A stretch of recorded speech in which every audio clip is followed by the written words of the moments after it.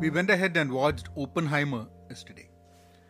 We watched it in Dolby. It's a pretty intense movie, pretty important movie for a lot of reasons. And I think you should go and catch it. It's about 3 hours, so be prepared for that as well.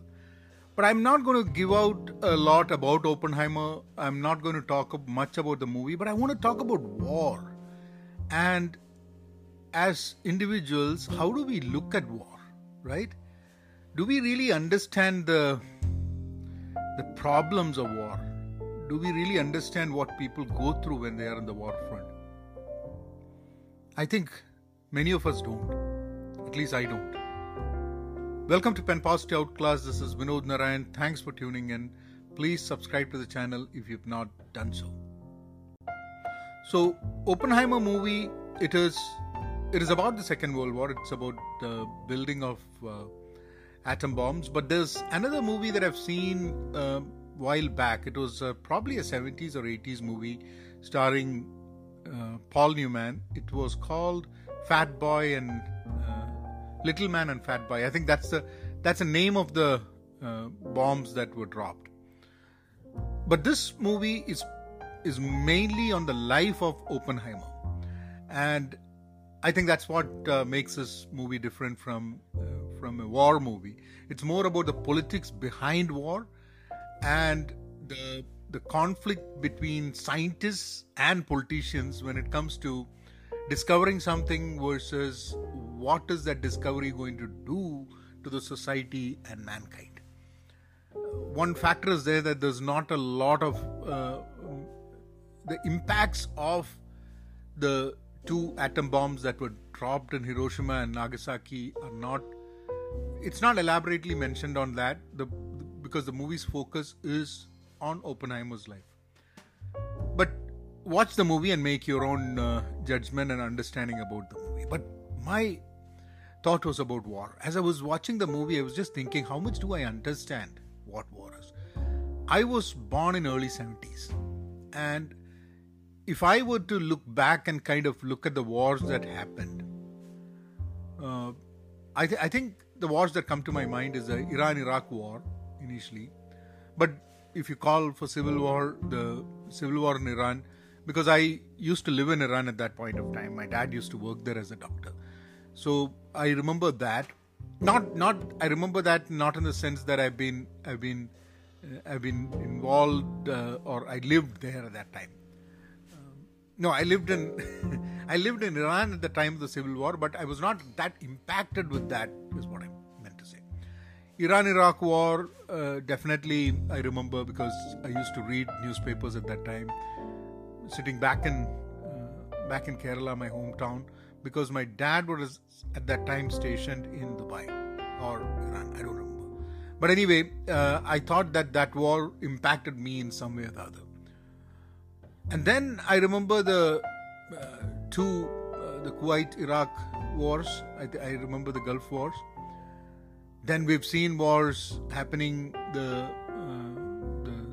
Taliban and the Russians and everyone, that war. We've seen a lot of wars, but my point is that many times when I don't know how many of you have been in the war front, been in a war devastated kind of place before. The only thing that I can closely connect to that is I remember in Tehran when I was a kid. I still remember that we were getting into a shopping mall, and I remember immediately there was some sound that happened.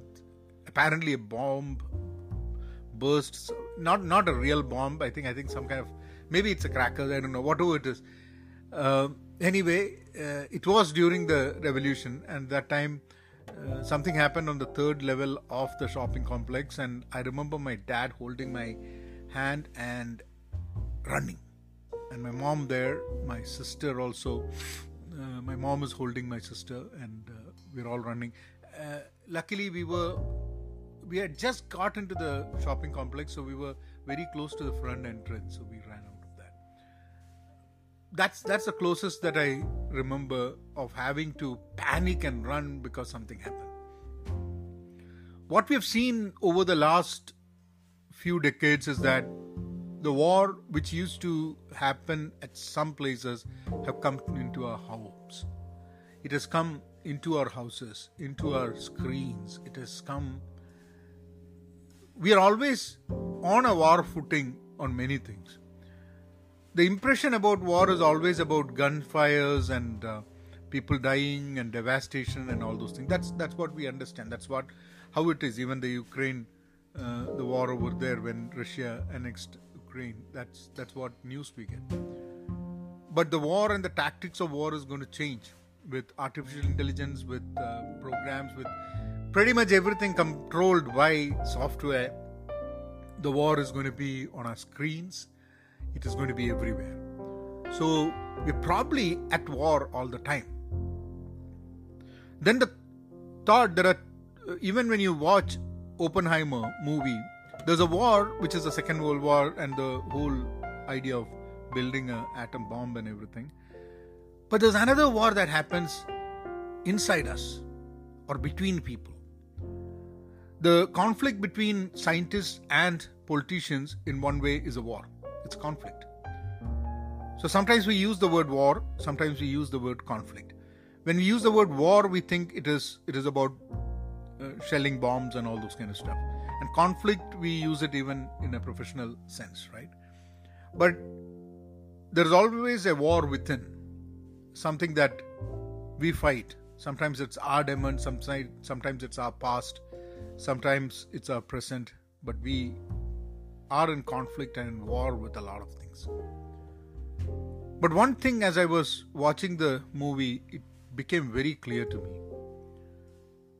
I don't know what is real, what is not real.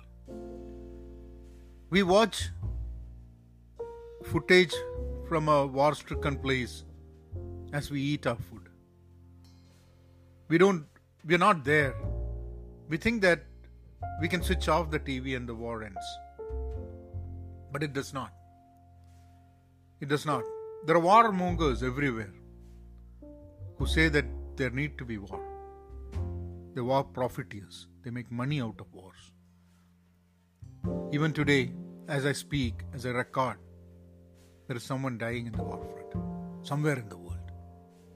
Might be someone in some country's military, or a civilian, or someone. There are lives lost, kids, women, old people, men, people who cannot care for themselves. Sometimes it's very, very difficult for us to fathom what happens when war happens. We read history, we have seen it on TV, but I don't know. Maybe some of you who are listening to it might have experienced that, might have been in the army, or might have experienced being in a war zone. Not me. And I think every time when I hear the news of war, what comes into my mind is that there is someone somewhere who's less privileged than me, who's in a place where it's not safe. When their parents or their dad or mom leaves their house, the kids don't know whether they're going to come back. The kids don't play like kids in other places. There are people 20 and 30 years old who have seen nothing but war. They were born into war and they grow up in war. They die in war. Even if they survive, they don't know anything. They don't know peace. I had a conversation with. I just wanted to share that there's a magazine called Pax Lumina. I'll request you to take a look at it. Pax Lumina, and I was talking to the managing editor of Pax Lumina. I will share. I did mention that I'll share our conversation in one of the episodes, one of the days. I'll definitely do that. I think we were talking about peace. We were talking about reconciliation. And just as I was talking about that, I remembered the thing that I said just now, right? I always remember that there are people in this world who have not seen peace, who have not come across what it is to live at a time of peace. Some places in this world are always fighting. There's always war. They've always been used by other people. I don't think that inherently people living in a place create the war. I think sometimes people in a place, there's a misfortune.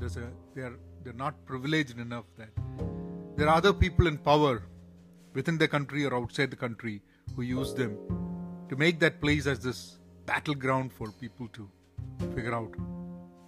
I don't know. I'll stop there. Watch the movie.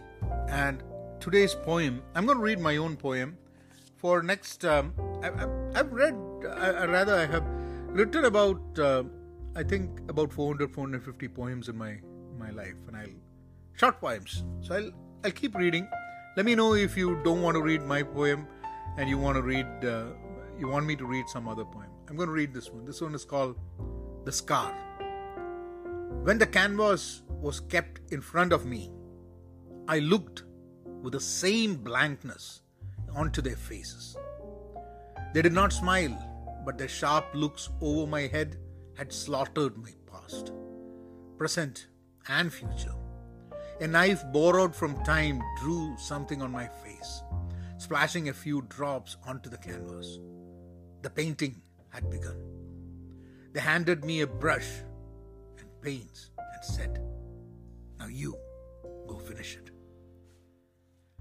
I don't know when I wrote this poem, but these are poems, probably some of these poems definitely would have been written because I read the news that day, or something happened in my life, or something that is...